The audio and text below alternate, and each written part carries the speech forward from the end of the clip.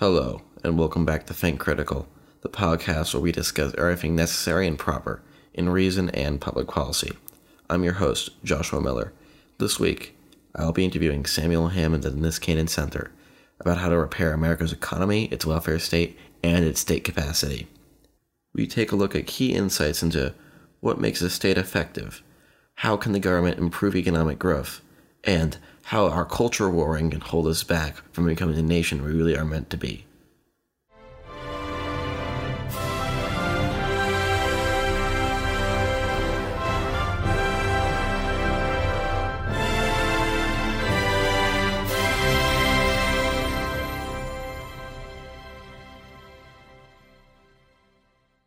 So, Sam, just for our audience, what would be the way you describe yourself or what you do?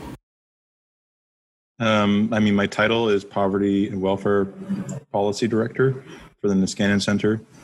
We're a think tank.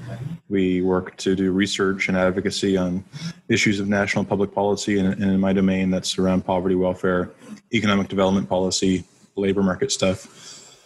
And then if you ask the government, I think I'm categorized as just an economist. So. Okay, yes. So, I think as for my lead off, many people accuse the U.S. welfare system of being inadequate. In your opinion, is it inadequate? And if it is, what makes it that way? What are its problems? Its broader problems. That's a good question. I've in the past called the United States a reluctant welfare state, right?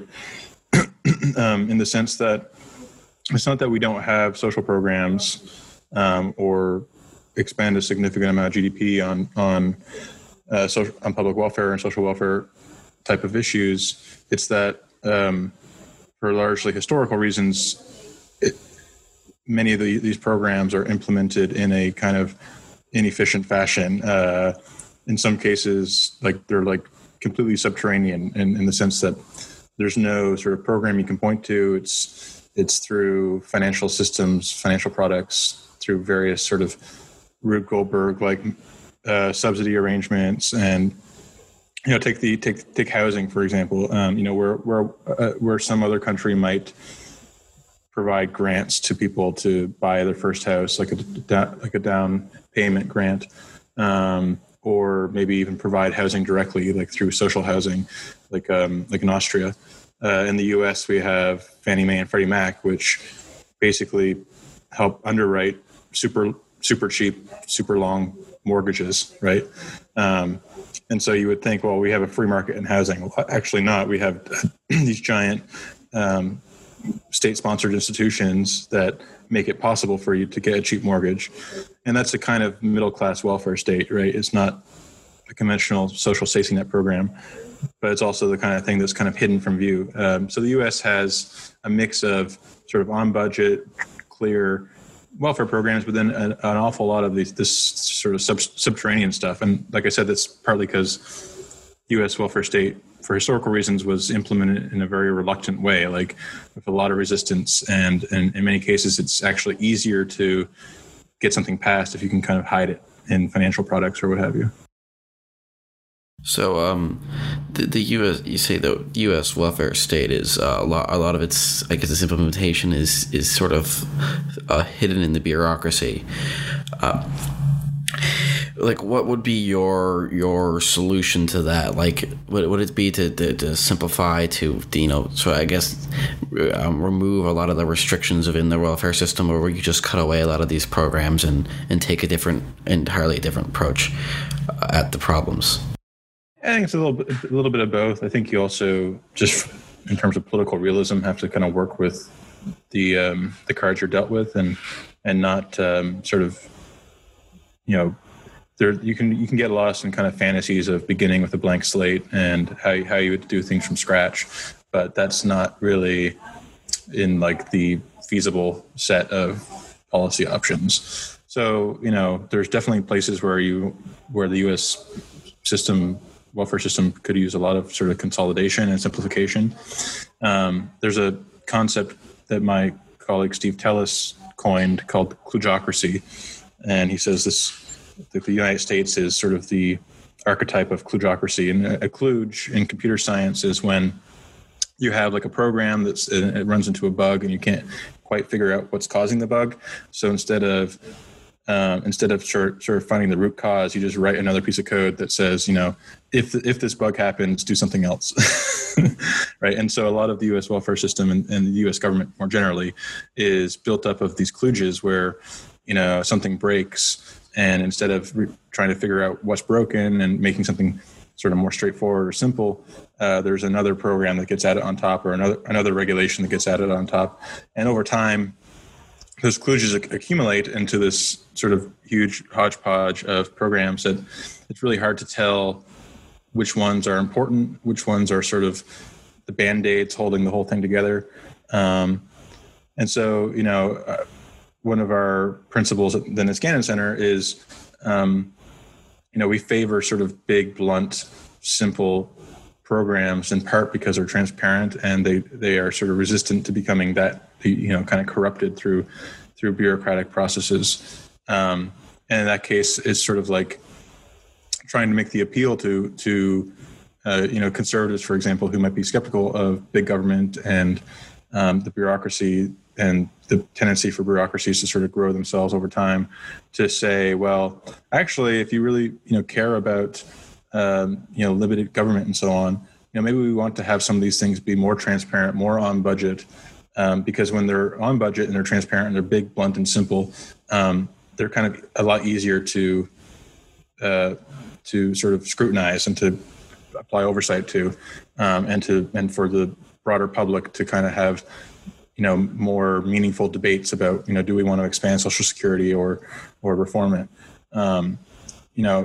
In the context of Social Security, that debate can be had, but in the context of our healthcare system, it's because it's so complex and there's so much kludgocracy, it's difficult to even know where to begin. And so people have like an intuition, we need to expand healthcare, but they don't. But like how to hash that intuition out into a specific set of policies is super, super complicated.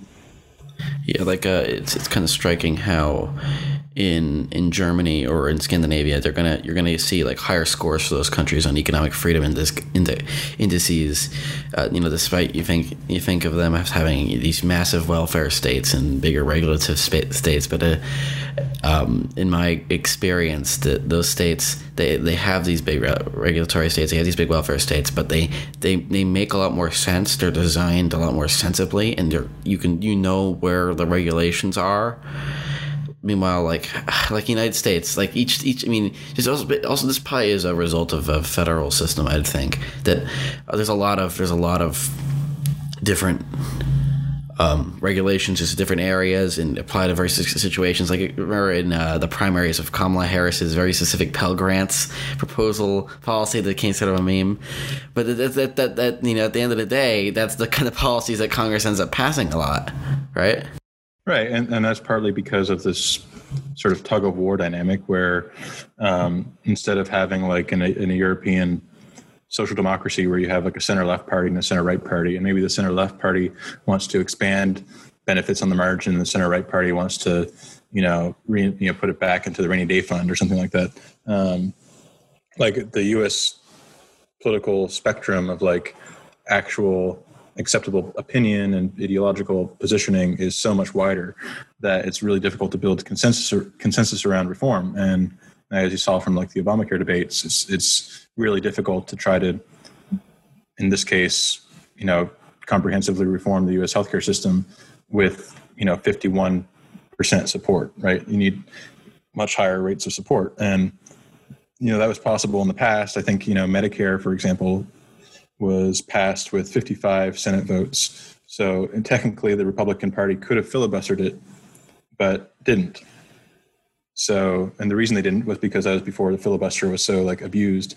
And so like over time, because of polarization and just the broader spectrum of ideology in the U.S., it's getting much harder to do these more radical reforms, structural reforms. Now that said, like one of the things a point I've made in the past in the context of Scandinavia like calling these countries socialist is so misleading because it sees size of government in quantitative terms only, right? Like, okay, these countries have large value-added taxes. They spend a lot of money, and therefore, like their footprint in GDP is a lot more than it is in the U.S. But you can imagine a society that had almost no government spending, like the minimum amount they need to basically keep the lights on, and instead do everything through regulation. Like instead of having Social Security or Medicare, we just mandate that every employer provide their employee pensions and robust healthcare, right? And that mandate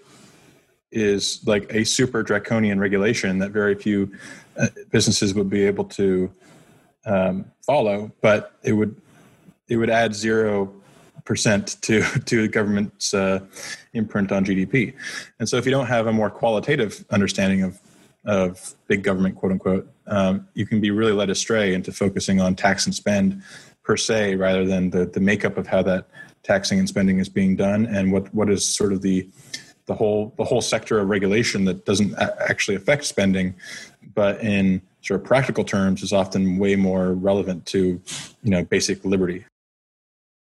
Like I know Tyler Cohen of the Marginal Revolution and Mercatus Center, he likes to call himself a state capacity libertarian because he says that it's not really necessarily how big the state is or what the state's doing that could be infringing on liberty, but it's how much the state at the end of the day is taking control of things. That you can have a state which is strong and is effective, and it could extract higher taxes or set industrial policy or things of that nature, but it's not. But as long as it's not overbearingly regulating and crushing down dissent, that's what a large state is. You can have a small and strong state. So if you look historically, actually, and this is where sort of like the liberal tradition more generally and libertarianism diverges. Like the liberal tradition, and for contemporary scholarship on this, Mark Koyama has a bunch of interesting research. Like liberalism arises as an ideology, as a philosophical point of view, with the centralized state, right? Like as feudalism falls away and these sort of rinky-dink kingdoms sort of consolidate and modernize and develop civil law and stuff like that. Like that's when liberalism emerges. That's when free markets, as we understand them, emerge, because you move from a super sort of informal system to one with well-defined property rights and title and arbitration and common law. And all that stuff requires a really strong state. And so it's this sort of irony that, I think even going back to like Thomas Hobbes understood, but libertarians kind of lost track of, this irony that often liberty and freedom and a powerful centralized government go hand in hand. And state capacity is one way of capturing that idea, right? So there's a huge difference between a big political government and one that's a government that's like highly effective. And so sort of the classic example of this is like, land reform in Asia, right? Like when Taiwan or Japan or China, countries that have long histories of sort of professionalized bureaucracies and had a lot of pre-existing state capacity, when they went to reform their feudal land systems, that involved a lot of like land redistribution. We're going to take land from the plantations and distribute it among the peasants, and that was key to their development model.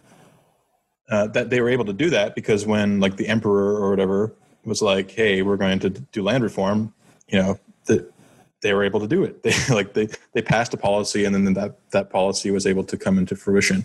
Whereas countries with weaker governments or with less state capacity, like the Philippines or Indonesia, when they attempted land reform, it's like the property owners were like, coming, over my dead body, right? And so they're unable to actually execute the policy. Another example I've used in the past is in the context of Canada. I have a whole post on this called 3 Motivations for State Capacity Libertarianism, where I sort of try to take Tyler's post on this to another level.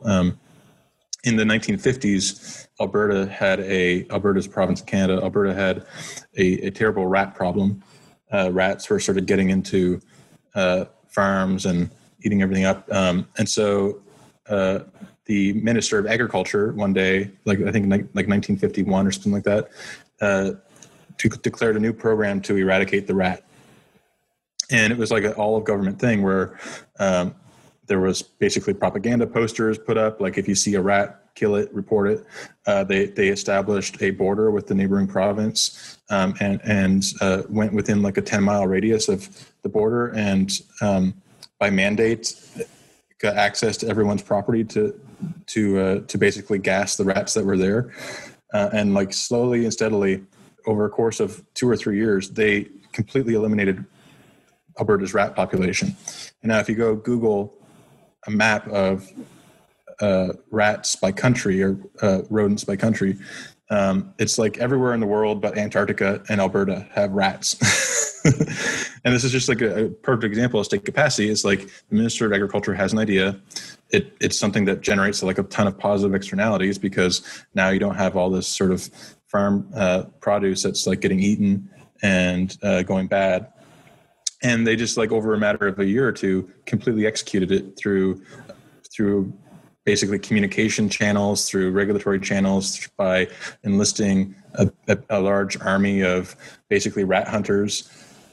And you can see how having that broader sort of state capacity could be really useful in the context of, say, like a pandemic, where you want to like mobilize, say contact tracers to go after people who've been in contact with someone who's positive. And the U.S., because it lacks a lot of that state capacity, like I think that's in some ways the root cause of our hugely divergent outcomes. But it's another example of sort of that Hobbesian insight, where like a country like Taiwan, where they have a lot of state capacity, and if you do get COVID, you have to quarantine in these like buildings for 14 days. Like on one level, that seems way more draconian, but on another level, it's sort of like the price that buys them a lot more freedom and liberty than you have if you let the virus run rampant and you're sort of stuck in this sort of permanent lockdown. Yeah, like you can't really have freedom if everybody's dead. And at the end of the day, the main economic effect of the virus has not been a supply shock; it's been a demand shock. I mean, you aren't going to get people going out and buying products until it's safe to do so. So, like, if we're going to go to the consequential libertarianism, what's the ends of liberty? And the ends of liberty in this scenario would be, we have to control the main thing that could prevent the person from actually doing what they want to, and we just can't look at only the state, right? So, what are the biggest improvements or the ways which we can increase our state capacity? And then, if we got the state capacity, what should we do with it? Like, what are like the priorities for what to do with the state capacity? I mean, the more you look into why the U.S. has sort of this diminished state capacity, the more you realize how everything basically, all roads lead back to civil service and procurement reform, basically. And these are some of like the most boring topics on the planet. What is like the bid and tender process for like a government contract? That's super important. It seems sort of, dry, but like the fact that the healthcare.gov was so crappy. Well, this is the most boring podcast in the universe, so this fits right in. But yeah, like healthcare.gov, a perfect example. Like the government couldn't even make a website, and that all goes back to sort of procurement. Back in the day, like if you think about like the Apollo project or the Manhattan Project, these big mission-oriented endeavors that the U.S. government executed on and was super successful at. The histories of those projects are often stories of small teams working in a very hierarchical structure where there's, a boss basically telling people what to do, and with a lot of leeway and limited oversight on how to do it, right? Over time, bureaucracies like basically like that equilibrium requires you having a lot of trust in the decision makers to not abuse their power. Just like you have in a corporation, you entrust the senior managers to make decisions on behalf of the shareholders, and you ideally want that to be relatively flexible so people can make, to be nimble and to be entrepreneurial and so on. And bureaucracies over time, I think, accumulate a lot of process, a lot, in the case of procurement, for example, like these rules around competitive bidding to make sure that everyone has like a fair shot at winning a contract, or some of the like the diversity initiatives where like, you can be preferentially, you can get a government contract preferentially if you're a veteran, for example. And then the whole suite of sort of Buy America provisions that require you to, make sure that before you buy some paper clips, that the paper clips you're buying couldn't be bought in the United States. And all these things have eventually become layered on top of one another to the point where, doing even very simple things becomes this huge task. I'll just give you a great simple example. I've often wondered why agencies of the U.S. government don't do more like A/B testing of forms, because there's a lot of low-hanging fruit to like designing a well-designed form. And like if you've ever done your own taxes, it's like, well, these forms could be way more simple. But they actually have a rule under the Paperwork Reduction Act that puts limits on an agency's ability to do surveys, and any survey with 10 or more people has to get approval from OMB. Now, if you're Facebook or something like that, a website, you're constantly making little tinkering changes to the user interface, to everything. And sometimes you like have a new feature and you want to push it out to like a subset of the population, a subset of the users, so you can test whether this new feature works, whether people like it or not, or you can test different versions of it. Like the U.S. government could be doing that, but under this law, anytime it wants to push it or test something on like 10 or more people, that counts as surveying the public, and they have to go through like this 3-month process to get approval. So, you would think that a lot of this stuff is easier than it sounds, but like there is just this huge thicket of procedure and process and blurred accountability that just has made the entire U.S. government sclerotic across many dimensions, and it's the sort of thing that can kind of exist through inertia until you have a giant crisis and you realize, hey, oh my God, we're basically in a straitjacket, and there's a lot of things that are super obvious that we need to do, but we can't do it. So when you say U.S. government should be run more like a company, it means like run more effectively and not run for if we really want to say the U.S. government should be run more like a company, we should be saying it in the context of we want to reduce the amount of times we're kneecapping ourselves, and nothing to do with like our profit margins or whatever. Yeah, I think when people say the government should be run like a corporation, they or a business, that requires some unpacking. Like, I think some people probably voted for Trump because they thought, having a businessman in there will be good. But like, business people often perform really poorly in government because they are so unused to that sort of model of bureaucracy. When I say I don't think government should be run like a corporation, what I do think is that within an agency or within a particular domain, it's really important to know who's in charge, who's responsible, and therefore who takes accountability when something goes wrong. And often in the U.S. government, you have situations where something goes wrong and there's like 4 or 5 people who could all theoretically be responsible, and they're all kind of passing the buck to one another, and basically there's never any accountability. And so often, so it's sort of, there's an opportunity for like a win-win where,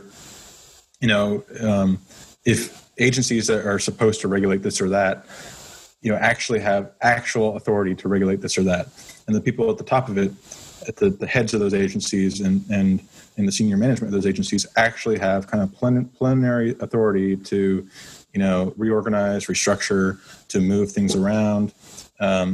Like that's a win in the sense of, building more flexible, competent, nimble government, but it's also a win when it comes to accountability, because sometimes when people mess up, and there will be more mistakes made because you're letting people take more risks, then you have someone you can actually point to who you hold responsible.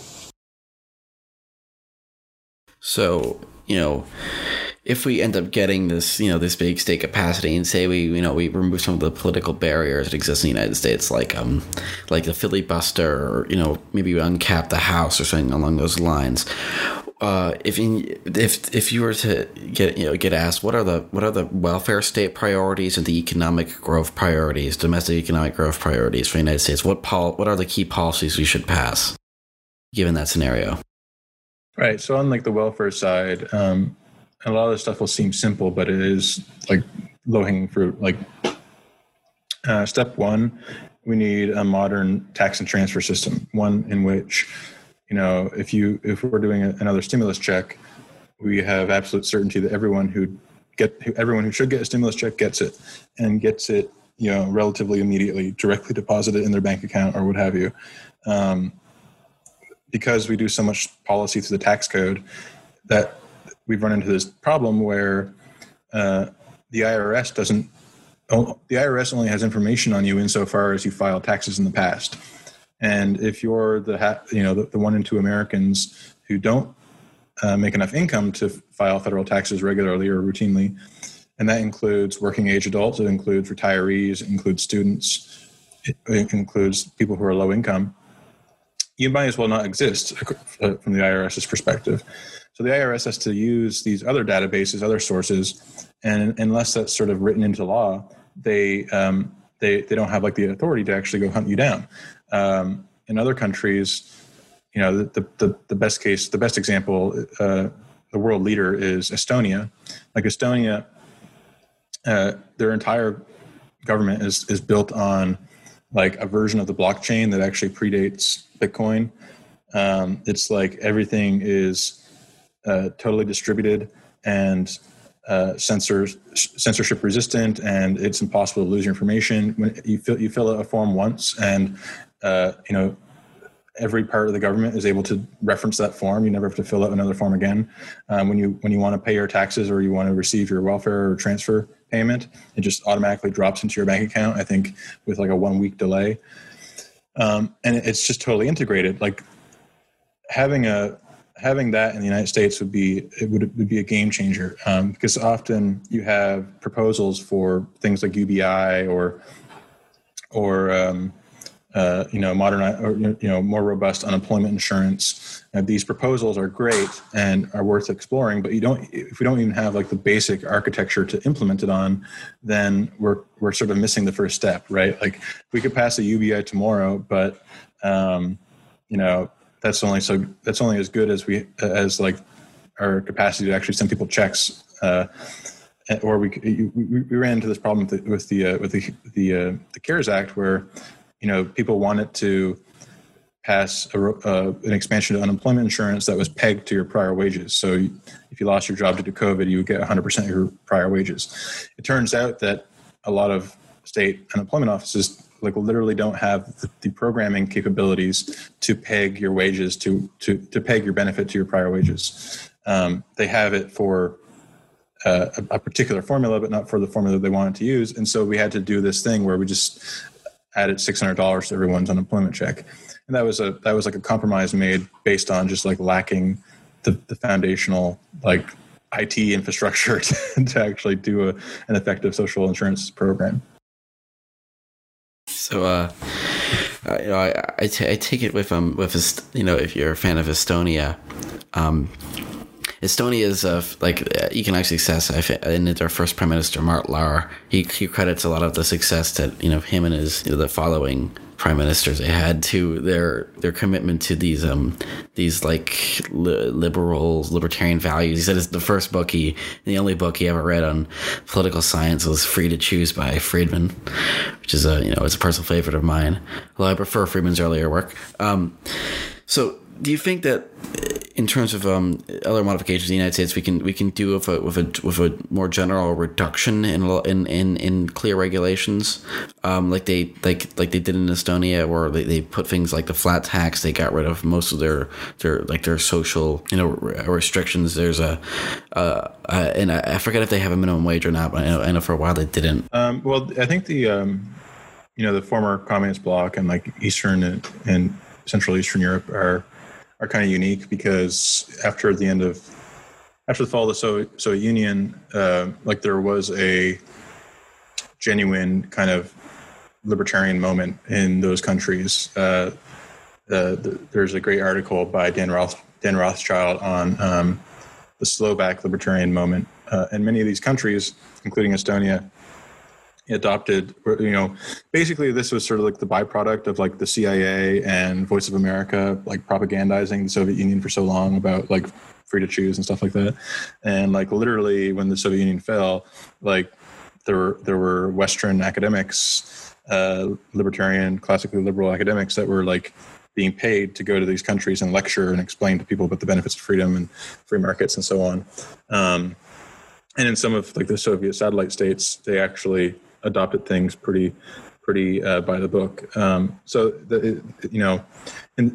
In the case of Estonia or like questions about regulation per se, I don't tend to think about regulation on a like more or less spectrum. I think of it more as, I think of it more in terms of like designing markets, and markets can be poorly designed. Markets that are quote unquote overly regulated are essentially ones where we're trying to micromanage things too much, or build in too many veto points, or points where you need to get permission. And I think it's a much less ideological way to look at it, because the less is not always more in the case of regulation. So to give a good example, in the U.S. context, there's evidence that shows school choice programs, charter schools, are actually better run in blue states. And the reason appears to be that in blue states with school choice programs, they build in more market structure around the rules of when a bad charter school is forced to shut down, and how charter schools are evaluated. So it's far from laissez-faire. It's actually a kind of regulated or managed competition, right? It's like the difference between like a NBA basketball game and like street ball, right? Like street ball is like essentially laissez-faire, like that's the libertarian approach. No rules. You can elbow people, you can foul people left and right. Like that has there's a place for that, but like one of the goals of like sports leagues is to structure the rules in a way that actually engenders like a form of competition that is pro-social. And in their case, it's important to have games that are close, and there's never one team that dominates, because then that keeps it exciting. And so their goal is to make things exciting. In the case of school choice, it's like, well, we want to create an education market where there's sort of this system of competition between schools and teachers. And the goal is to like lift test scores, to create educational opportunity and so on. And so it's the same with the market overall. Like the goal of the market is in principle to basically increase human welfare. And laissez-faire sometimes aligns with that, but actually laissez-faire is kind of undefined. Sometimes, in the case of the U.S., like the U.S. bankruptcy code is there's no like natural way that should be. Like we've chosen to make our bankruptcy code set in a way that makes it easier for companies to shut down and to file bankruptcy and to get relief from their creditors. Other countries don't do that. That was a choice, and that choice was made because it's clear that when it's easier for failing companies to shut down, that's better for the economy overall, because instead of being sort of like dragged out in lawsuits for years with your creditors, you get to shut down and start over, and those resources get recycled.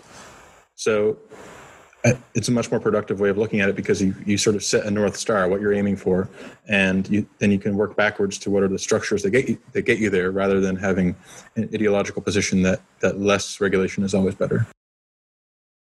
So, going back to Friedman, he once wrote, and I think I want to say 1977, but might get the year might be getting the year wrong.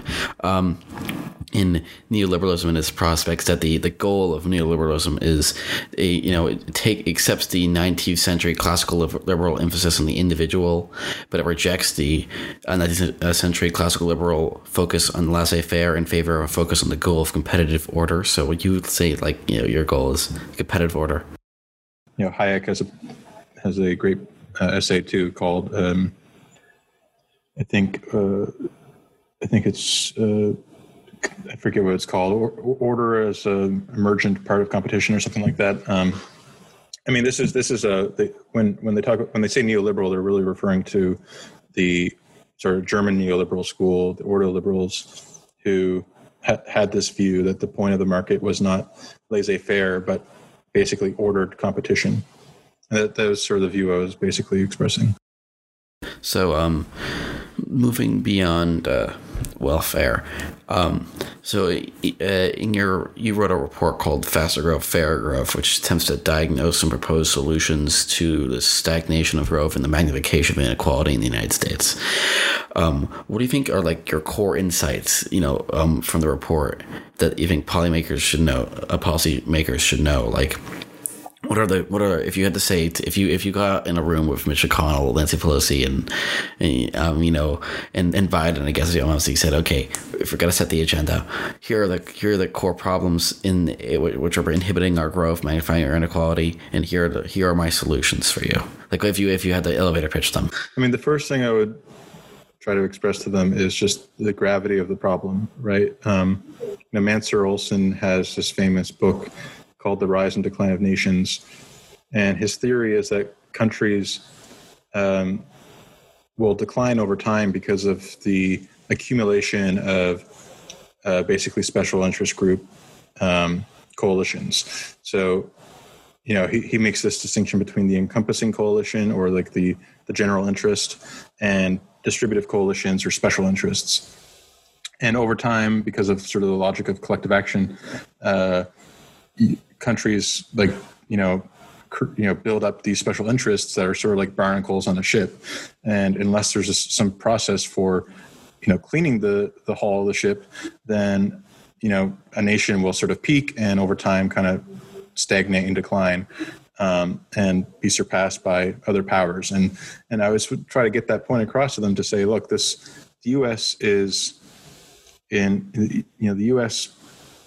was the most powerful country in the world for a long time. We still are in most ways, but we're showing a lot of signs of peaking and entering the very same dynamics Mansur Olson identified as being associated with decline, and not just relative decline, but decline of our own institutional capacity, right? And so, like, basically try to get that point across to say, you need to get your act together and stop, fighting over silly things, and take our report as a roadmap for sets of transpartisan policies, transpartisan reforms that are, we're not talking about abortion or the Green New Deal or anything too divisive. We're saying, let's modernize our social insurance system. Let's shore up families with a child allowance. Let's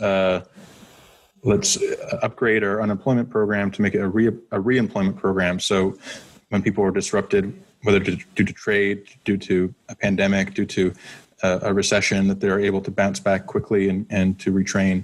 Let's upgrade how we do science. So researchers don't spend 40% of their time writing grant reports or grant proposals that get rejected and they have to go back to the drawing board. Let's modernize our civil service to allow more risk-taking and more flexibility. These the series of things we talk about are all areas that, if you step back and look, are really about trying to restore, to make America great again in like a very literal way. And I think one of the things that is hurting the U.S. more generally in the U.S. political system is this. We were much more cohesive following World War II. We were much more united against the Soviet threat during the Cold War. And, now we're starting to see glimmers of bipartisan, unity around combating the threat from China and the rise of China.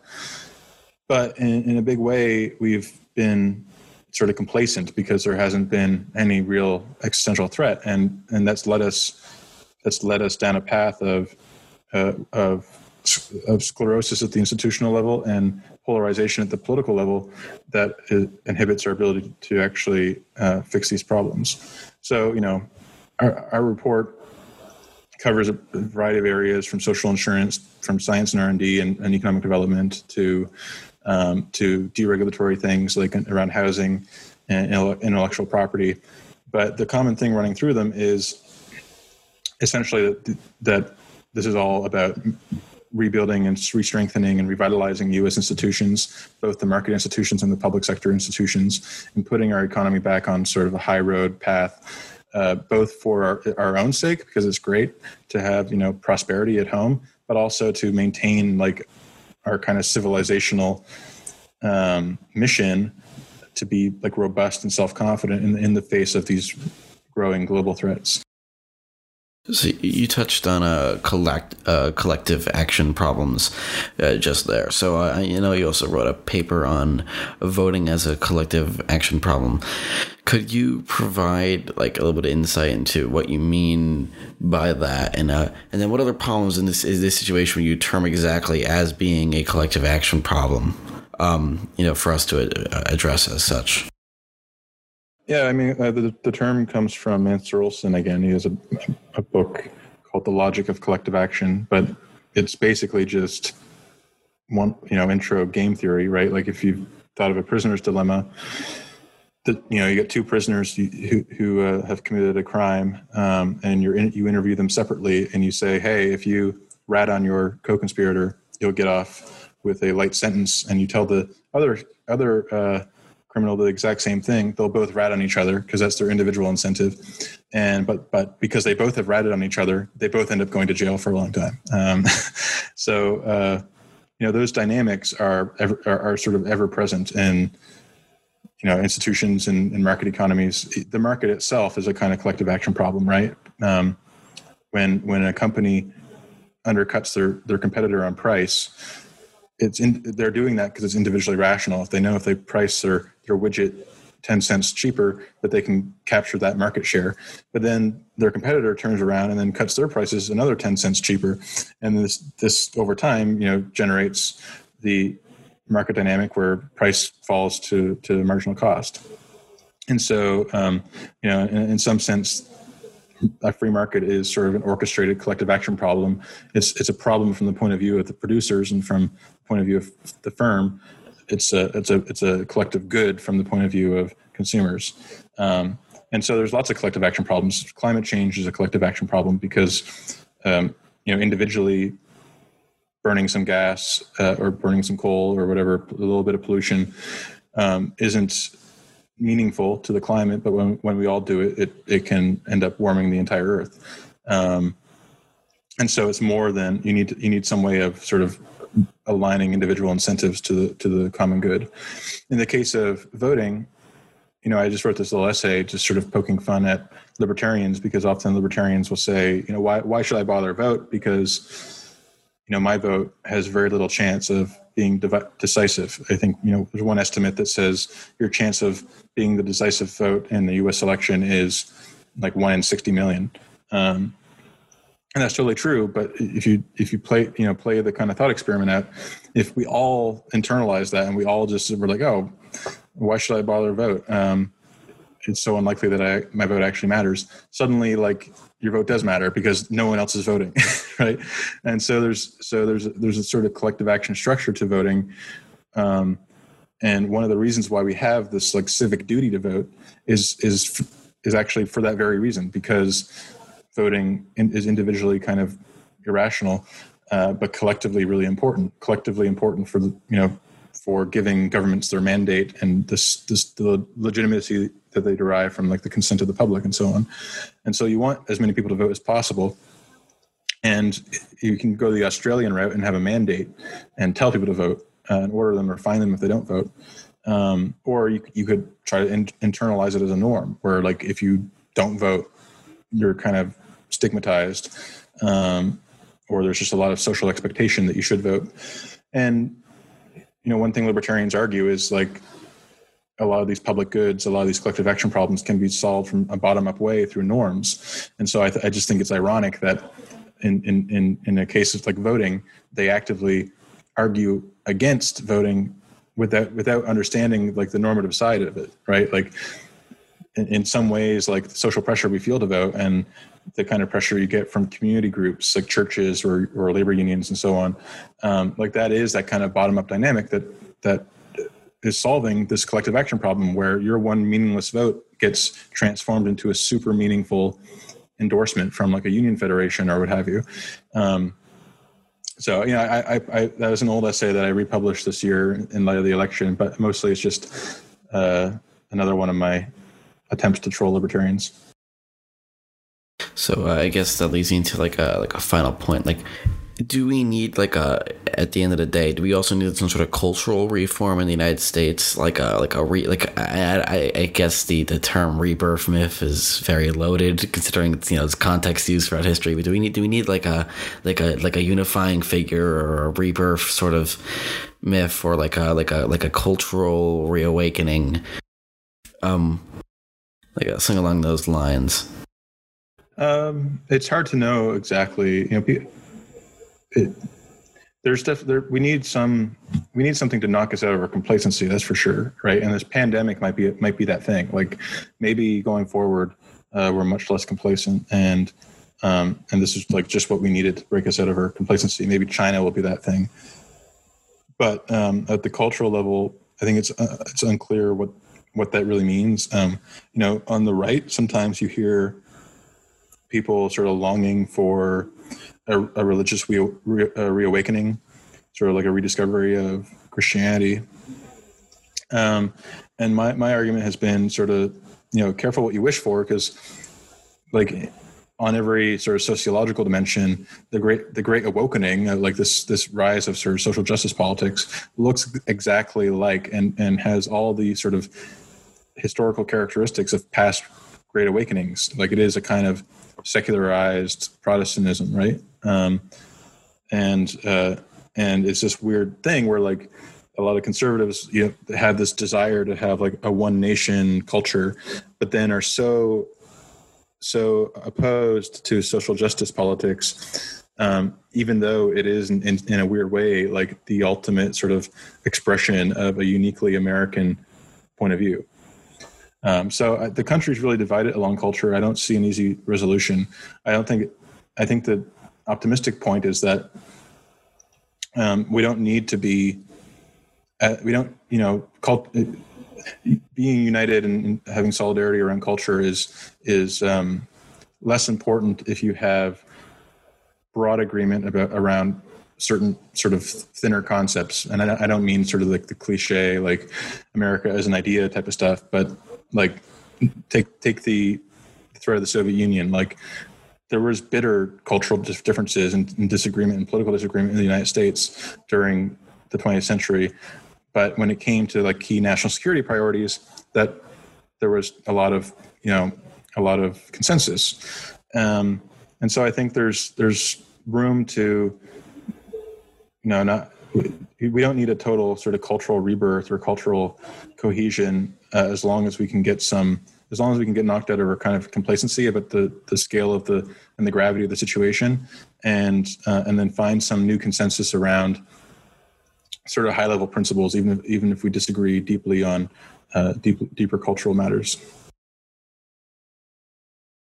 So, I guess, when people say that wokeism is just a revival of mainline Protestantism, which is it's a take I've seen occasionally over the past couple of months, I guess there is a sort of degree of truth to that, because if we're going to compare the awakening of the United States to the Great Awakening, then it really is this like sort of like pseudo. Like, just if we want to term it as like a series of the same factors coming together, it's another mainline Protestantism revival, I guess. Although, and I think my final thing that I'd say is, we had a Great Awakening, the second one, after the era of good feelings, and then I think if we want to say another thing which the United States might need, it's probably going to be the era of good feelings again, where if there's the spirit of can do, it needs to come back to the country, in the spirit of we are America, and this is we are ready to grow again. Yeah, no, I something like we're can do America, like we need to revive economic growth. Like one of the reasons these sort of things are more appealing is they, I think almost everyone would favor, more robust economic growth. Almost everyone would favor, higher wages and full employment. I think these things are far less controversial than, what we should do about, trans rights issues or whatever sort of culture war thing is in the news. And I think in many ways, like the culture war is serving as a bit of distraction from like getting down to business. And so like, rather than have a resolution to the culture war, I'd much rather we find some way of just transcending it altogether. And if we're going to commit United States again to libertarian or liberal values, at the end of the day, the culture war should mean nothing because the government shouldn't be involved in culture to a great degree. It really shouldn't be involved in making these social policies and mandating it one way or another. I don't say let the market decide, but let the people decide, who they want to be individually as individuals, and we don't say which one or another. Right, but that's sort of. That builds in an implicit kind of liberalism, like social liberalism. So you're kind of already picking a side by saying you don't want to pick sides, right? Like, yeah, but, but I think people would say that, like, whether a trans person can use a trans man can use the men's room, like that, there has to be a rule one way or the other, or like whether there's federal funding for Planned Parenthood or whether you can regulate abortion.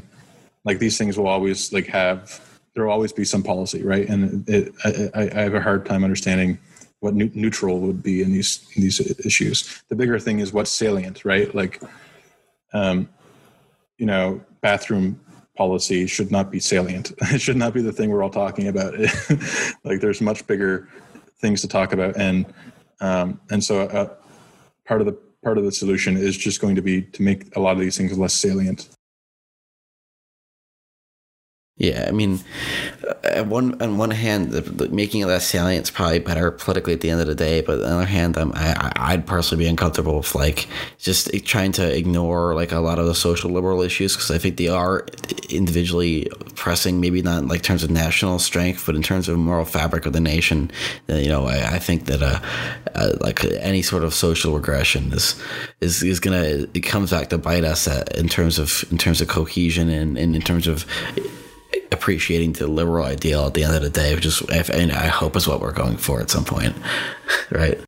But social conservatives would make the opposite argument, right? They'd say that that is true. Yeah, this is sort of the telos of hedonism playing itself out in history, and we're losing a lot of our moral fabric, just reducing everything to consent or whatever. I don't really have a strong opinion either way. I just try to stay above the fray on those arguments because I think they're so deeply metaphysical. And then and even if you want to have a logical debate on them, it's going to end up being blown up by the pundits who turn the issue into sort of like a memification version of it. Like if you want to have a real debate on the issue and the policy ramifications and the moral principles, you aren't going to find that on national television or on YouTube. You're going to find a loaded version from whatever side you find you choose to watch. Yeah, exactly. Obviously the media stokes all these wars because they drive a lot of clicks and so on. But I also think it's sort of a luxury that we have to like spend our time debating, high level culture war issues. Like we're not worried about food. We're not worried about how, having a home over our head.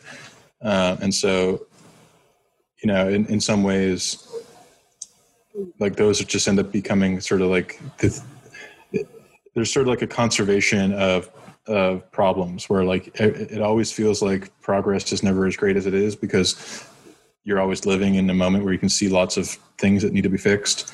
And when you're reduced to like arguing over,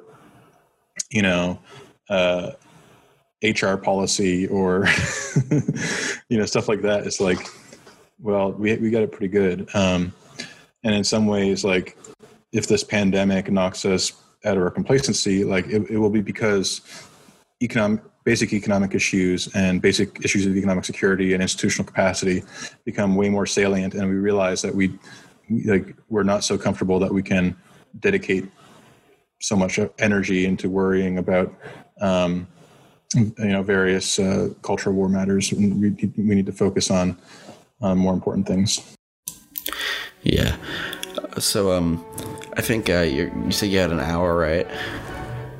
I think we're kind of approaching the end of what I have ideas for questions for. Always saying, a Jew is the hardest part. So I guess thank you, Sam, for joining us today on the podcast. This has been a pretty enlightening, and I think in this case, Center have a lot of important ideas, which I hope start to get implemented more and more as we enter this new decade. Yeah, thank you, Joshua.